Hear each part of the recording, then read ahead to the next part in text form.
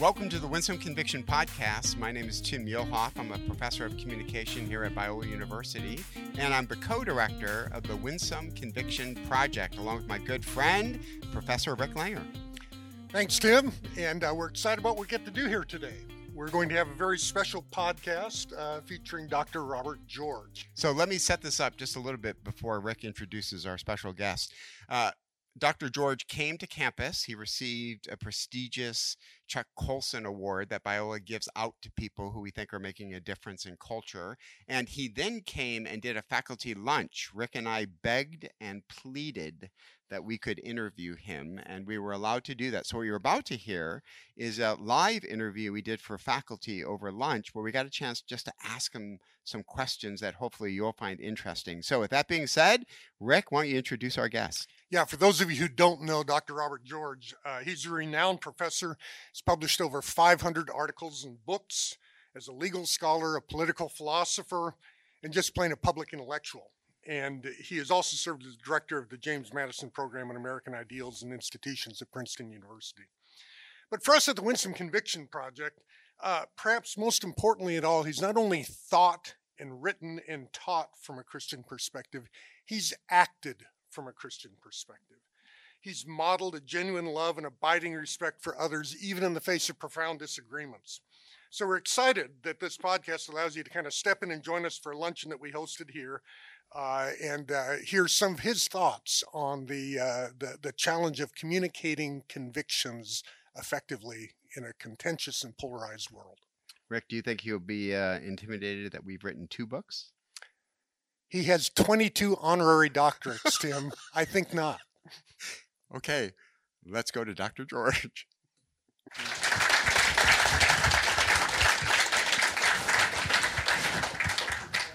Well, if I can jump in with a dialogue question. So I absolutely concur with Dr. Corey about when you came with Cornel West and that image of you holding hands during prayer. When you were first interviewed for a student newspaper called The Green Light, Cornell commented there was really something special between you. It was supposed to last an hour. I understood it lasted 4 hours, the interview, and then you walked back to the car and did another hour. But that's not my question. There are people we disagree with that we just kind of like. I mean, I may disagree with you. I'm thinking of people in my grad school that we could have humor. And I found it interesting when Cornel West said the glue that holds your relationship together is humor. Mm-hmm. But my question has to do with people that you really disagree with, and not just disagree with, but even could possibly view their views as being beyond the pale, being abhorrent. One comment you said that night I'll never forget is you were talking about another colleague, and that is Peter Singer, where Singer shocks many readers by suggesting that no newborn should be considered a person until 30 days after birth, and that the attending physician could kill a disabled baby on the spot. So when it wouldn't have to be disabled. Oh. Singer's view is it's not doing any wrong to the infant to kill the infant, even if the infant's perfectly healthy, if the parents don't want the infant, for up to 28 days. That was his famous article in Spectator magazine called "Killing Babies Isn't Always Wrong." Wow, did that set this up perfectly. But here's what you said at Biola. I had my original notes and found them. You said this: if I want him to respect me and my views, I must show him respect. How does one do that with views that, what you just described, where you just shake your head and say, this is ridiculous, it's immoral, it makes me angry, but how does respect be shown when you're engaging those kind of emotions? You show respect to the person because he's a person, because he or she is a fellow image bearer, a rational creature made in the very image and likeness of the divine ruler and creator of all that is. What is there not to respect about that? Now, you may be shocked by what the person says, but we have to remember in human history, great people, great thinkers, people who in many ways were noble, people we would admire for certain things, held certain views that were reprehensible. We're reminded about that very often these days when it comes to the history of slavery. Great figures not only supported the institution of slavery, but themselves held slaves. You know, I yield to no one in my admiration for the great George Washington. He truly was an indispensable man. He truly was a statesman. If ever there was a statesman, George Washington was a statesman. Where would we be? Where would the world be had it not been for George Washington? But George Washington was a slave holder, right? We condemn his views, rightly, but we respect him. And it's the same with somebody who today says something that we regard as reprehensible. So I know that my colleague Peter Singer is an intelligent man, indeed a brilliant man. I know that he's learned. I know that he's thoughtful. I know that he's not a demagogue. I know that he's not a hater. He doesn't try to win an argument by yelling epithets at his adversaries. He doesn't call people names. He does business in the proper currency of intellectual discourse. Just as there's a currency of economic relations, pounds and pence in Britain, dollars and cents in the United States, there's a currency of intellectual discourse, and that currency consists of reasons, evidence, and arguments. Tim, my view is, when it comes to Peter Singer or anybody else, that we need to be prepared. We Christians, others need to be prepared to do business, to respect anybody who's prepared to do business with us in the proper currency of that discourse. If you're not a hater, if you're not a shouter, if you're not a demagogue, if you're not a manipulator, if you're not a liar, if you're an honest truth seeker, then no matter how scandalous, outrageous, unjust I consider your views to be, I want to hear your reasons. I want to hear your arguments. And I want to listen to them in a truth-seeking spirit, fully cognizant of the fact that it's possible that I myself am in the wrong or partially in the wrong. After all, if an intelligent, well-informed, well-intentioned person believes something contrary to my beliefs, it's possible. Now, I don't think I'm wrong about infanticide. I don't think Peter Singer's right about infanticide or abortion or any of these other things. But since he's an intelligent person who does business in the proper currency of intellectual discourse, I want to hear what he has to say. And I'll tell you something else, Tim. I've probably learned more about the truth of the pro-life position by being forced by my engagement with Peter Singer and his writings to think about his arguments than I have from my discussions with people I agree with about those issues. Okay, we're done. Let's pray. Oh my God. But can I just, real quick, where did we lose it? Where did we lose that kind of respect? In communication, we call that the relational level of communication.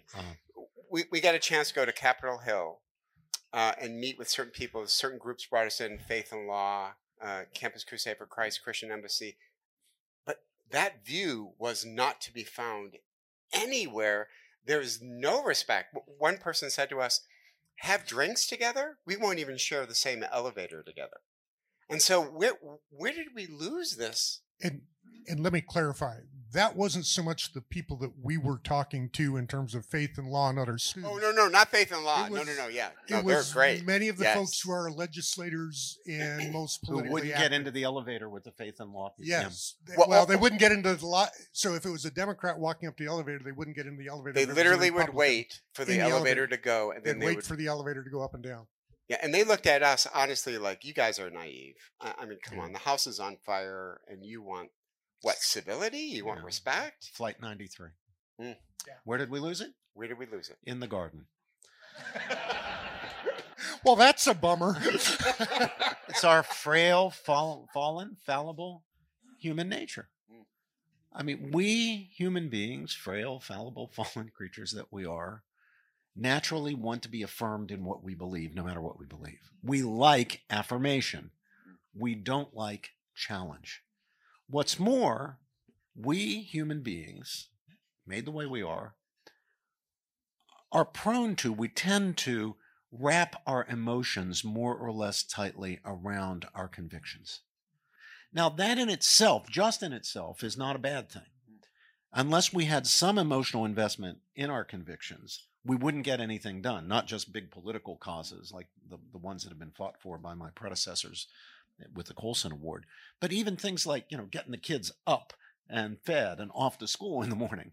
You can't just believe this is something you should do as a bare belief, as a bare rational affirmation.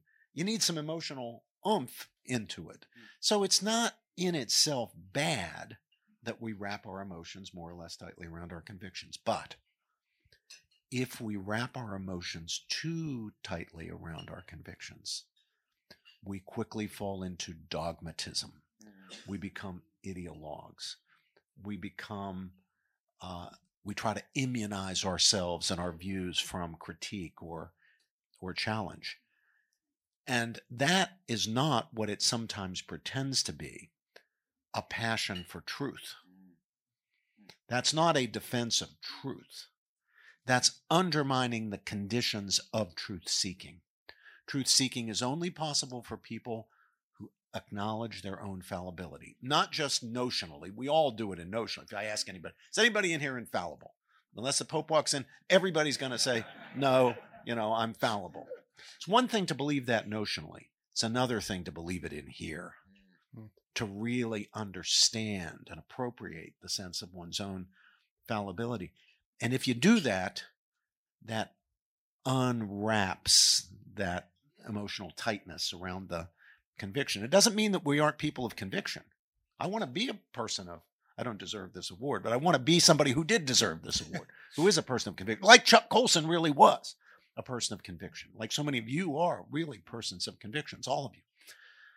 I think it's important to be a person of conviction, but it's important not to be a dogmatist and not to be an ideologue, not to be someone who shuts other people down or refuses to listen or turns your back.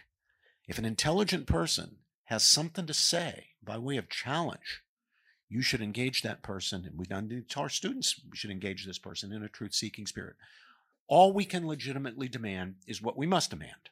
This we can demand and we should demand. That if you want me to take you seriously, Mr. Adversary, Mr. Intellectual Foe, you need to do business in the proper currency of intellectual discourse. Give me your reasons. Let me have your evidence. Let me hear your argument. Let me change the focus just a little bit. I believe in 2019 you did a seminar at Harvard Law with Adrian Vermeule. Oh, yeah. And did twice, actually. Twice, okay, Twice, yeah. So what I saw happened to be, it sounded like you hadn't done it yet, but I was intrigued by that, I guess, twice over. Because in one sense, that's another example of you having kind of sustained discourse with someone that you probably disagree with.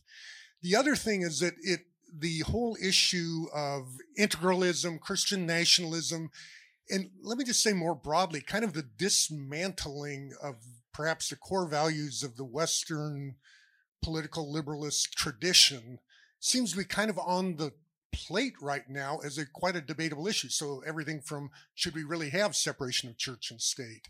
What do we make of free speech? Do we have room for these sorts of agreements? Should we have some sort of a, kind of a centralized focus that we favor in governmental things? This has become quite an area of debate. So I would love to have you just speak a little bit to us about this moment, those issues, and your perspective on that.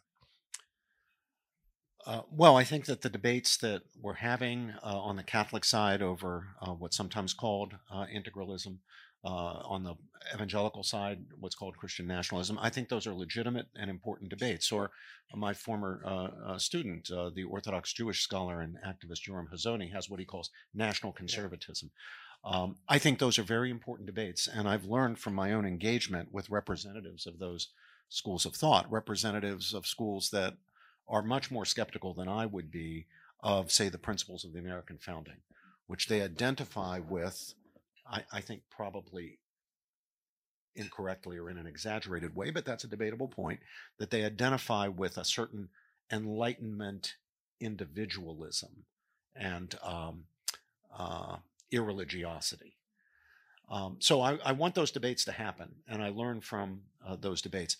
I also think it's very important to listen carefully to what people say. Professor Vermeule, who's a very, very brilliant man and a dear friend of mine, and we have taught together, and someone I respect and learn from, his views have been misrepresented frequently by his critics. And usually the misrepresentation is an exaggeration. So they depict him as more hostile to principles of liberty or the principle of the two cities or the two swords than he actually is. He does have some skeptical points to make. He has some criticism of the American doctrine of separation of church and state.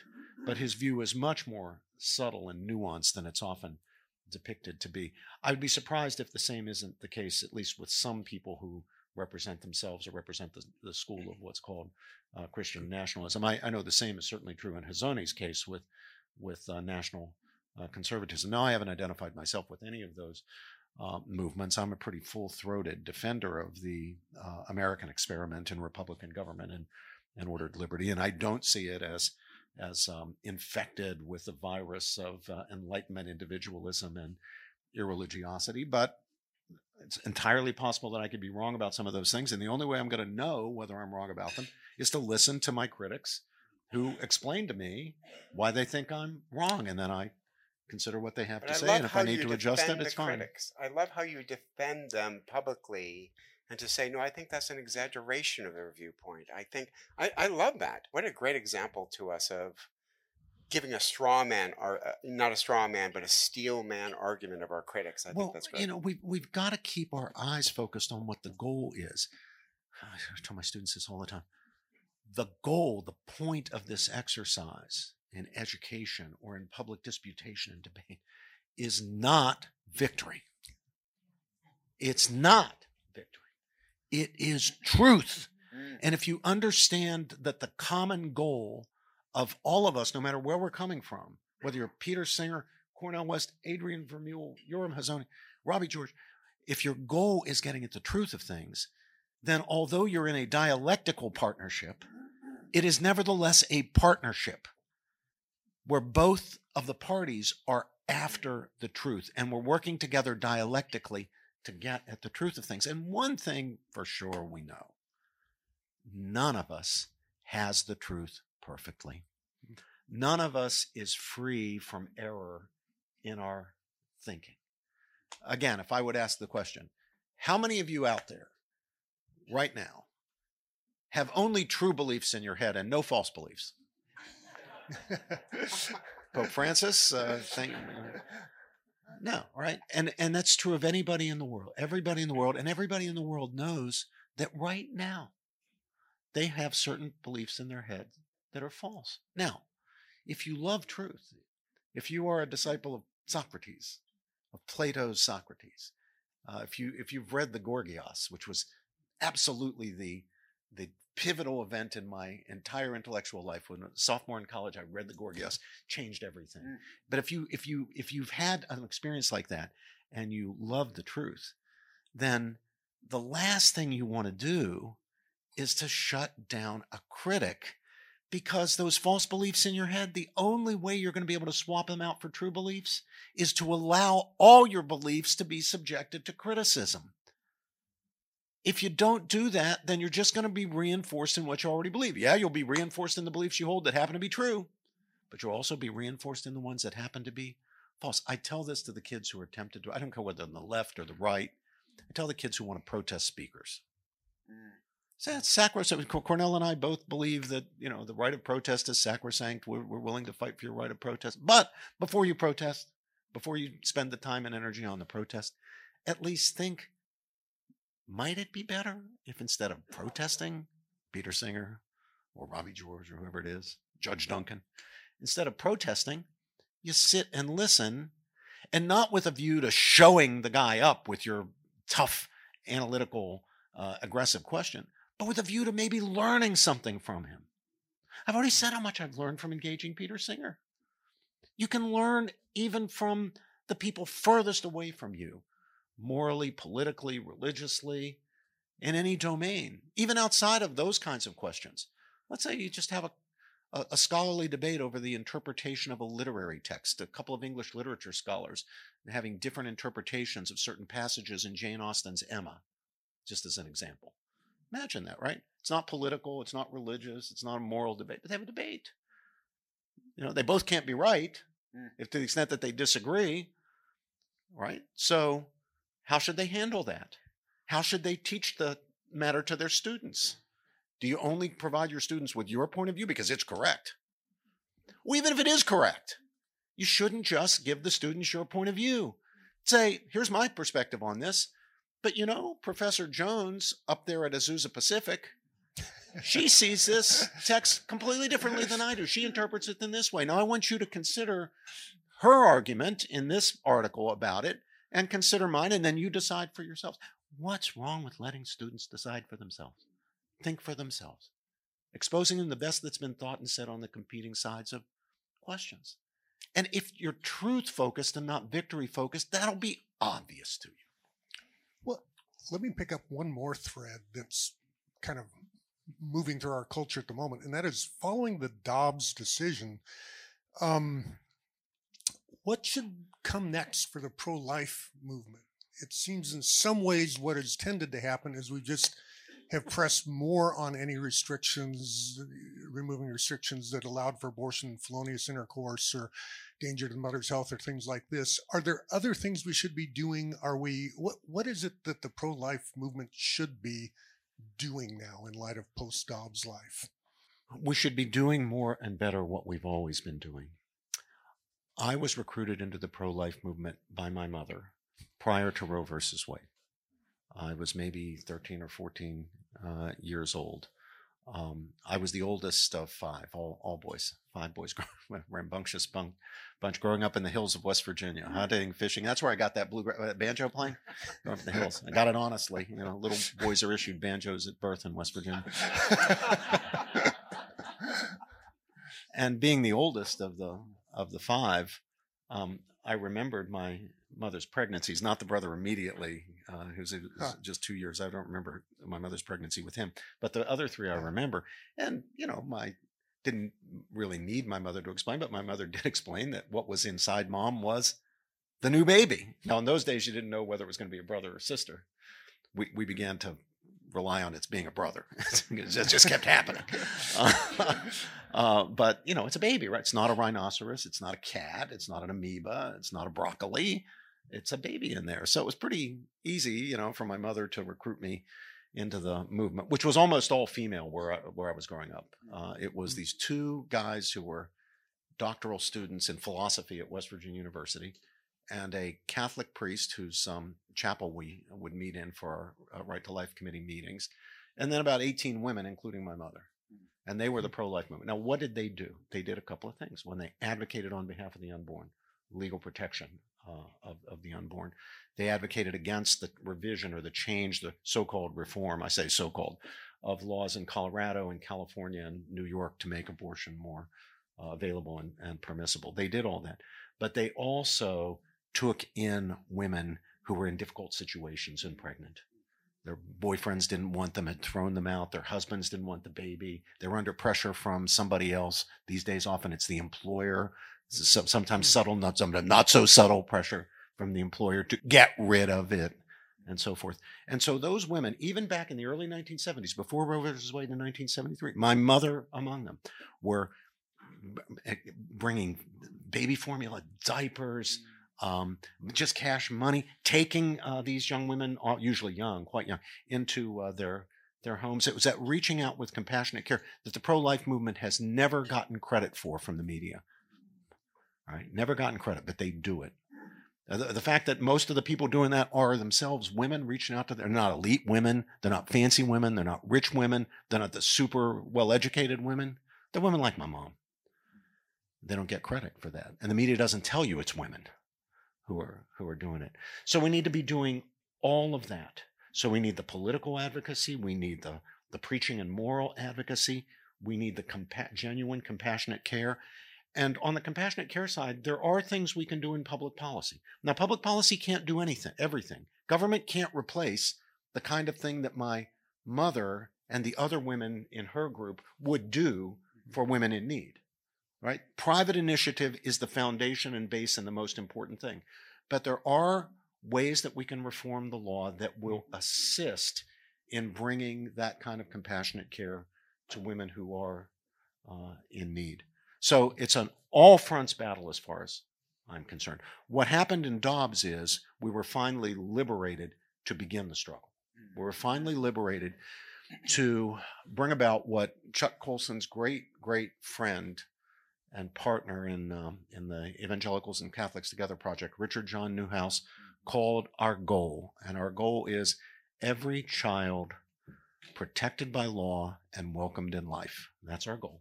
Protected by law and welcomed in life. One thing I'd just love to hear from you is you look at, I won't bother asking you exactly how many years you have been living a life of public intellectual and academic and all the things that you have done. But are there moments as you look back that stand out for you where you say, you know what, I was put here for such a time as this, and I've been able to, speak the words that God gave me to speak in the time and place that he put me? Well, the most important of those moments are not rare, they're frequent. They're in the classroom. Huh. I see myself, if you ask me, what is it you do? What do you do? If I'm just at a county fair or something, or with your banjo at the county fair, playing the banjo somewhere. Yeah, I played a lot. What's your day job? I played county fairs, rod and gun clubs, fire halls. I played them all in West Virginia, it's Western Maryland. But if someone asks you, what do you do? I say I'm a teacher, because that's what I am. Most fundamentally, I do all this other stuff, this activism and this scholarship, and I've served on all these commissions and all that. But that's not what I fundamentally do. What I fundamentally do is teaching, and I think that's my vocation. And remember what a vocation is, and we all have our vocations, every single one of us. It's a complex thing.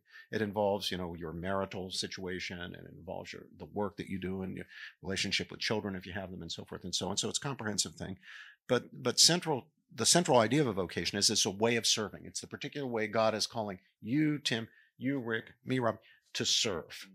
And I have discerned, I believe, that God has called me to serve as a teacher. So why did he put me here? Why did he put me at Princeton University? Originally in 1985, or then 2005, and now 2023, put me there to teach. And what does that mean? It means to encourage and empower these young people, like your Torrey honor students I was teaching yesterday, to encourage and empower them to think more deeply, more critically, which always includes self-critically, and above all, for themselves. And when I see that happening, when I see a student moving away from dogmatism toward critical thinking, and even being his own critic, when the student is making an argument and he's explaining why he holds his view, and then you hear the wheels are turning, and he says, now you might say by way of counter-argument, and then he's making the counter-argument, and now he's really a little uncertain about maybe that counter-argument, right? I'm thinking, God put me here for that. That's why God put me here. Now there are these other, my life has been so blessed with these moments. Falling into the world of Chuck Colson or Richard John Newhouse, being able to assist in, being the draftsman for the Manhattan Declaration, the brief that John Finnis and I submitted in the Dobbs case.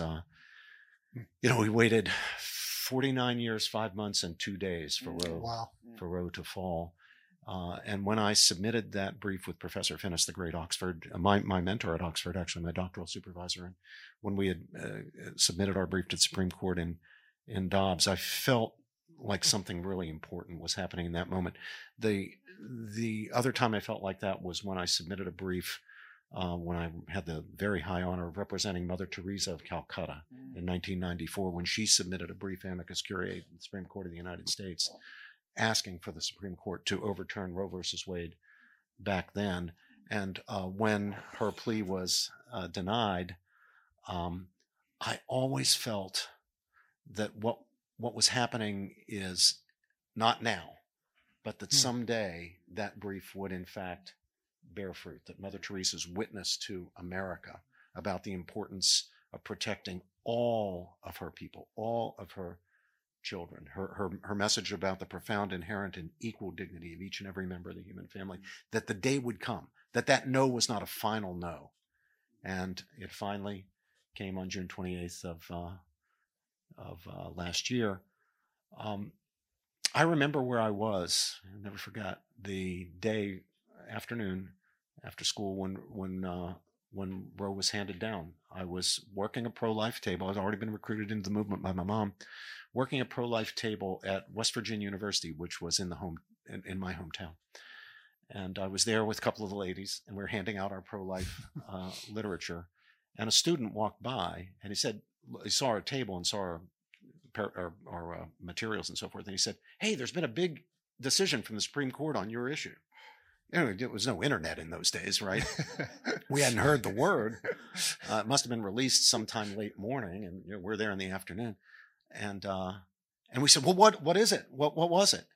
And he said, "I don't know, but it was a big decision. It's on the radio." So we had to go find a radio and wait for On the Hour, right? Because you didn't get the 24-hour news. So we waited for On the Hour, and then we got the terrible news. Now, it turned out the news was more terrible than we had thought, because the original report said Supreme Court legalizes abortion for first 3 months of pregnancy. Bad enough, exposing enough unborn children to lethal violence. But it turns out it was even worse than that. I mean, it was at a minimum 6 months, and honestly, you interpret it together with its companion decision, Doe versus Bolton. It's really a wholesale license of abortion. It was a dreadful, appalling decision, obviously with no basis in the text or logic or structure or original understanding of the Constitution. So not only was it a moral atrocity, it was a constitutional abomination. It was a pure power grab by the then Supreme Court justices. And we vowed that day, I mean, not just we at that table, the 3 or 4 of us, I mean, pro-life people all over the country, people like my mom, just ordinary people who were in the movement, vowed, this will not stand. And it took us 49 years, 5 months. But who's counting? 2 days. I am counting. Okay, got it. I am counting. But I don't know if you saw my tweet when Dobbs was handed down, and I fought for it and worked for it, and our brief was cited by Justice Alito. But when it was handed down, my reaction was not really elation. I don't know if you saw the tweet that I put out immediately. I got some criticism for it from my pro-life friends. I said, this is not a time to exult. Yes, it's a great thing that we can now really begin in earnest the struggle to protect our unborn brothers and sisters, and to love mother and child alike. But we shouldn't exult, because there are a lot of people today, good people, decent people, honorable people, who see this differently than we do, who are grieving today because they see this as a great danger to the well-being of women and a great assault on the rights of women. And so we need to proceed as Lincoln advised when he saw the victory finally in sight as he's giving his second inaugural address, with malice toward none, with charity for all, with firmness in the right as God gives us to see the right. Let us move forward. That's my message to pro-life movement. With malice toward none, charity to all, with firmness in the right as God gives us to see the right, let us move forward. Wow. There's a good place to put a bow on it. Thank you very much.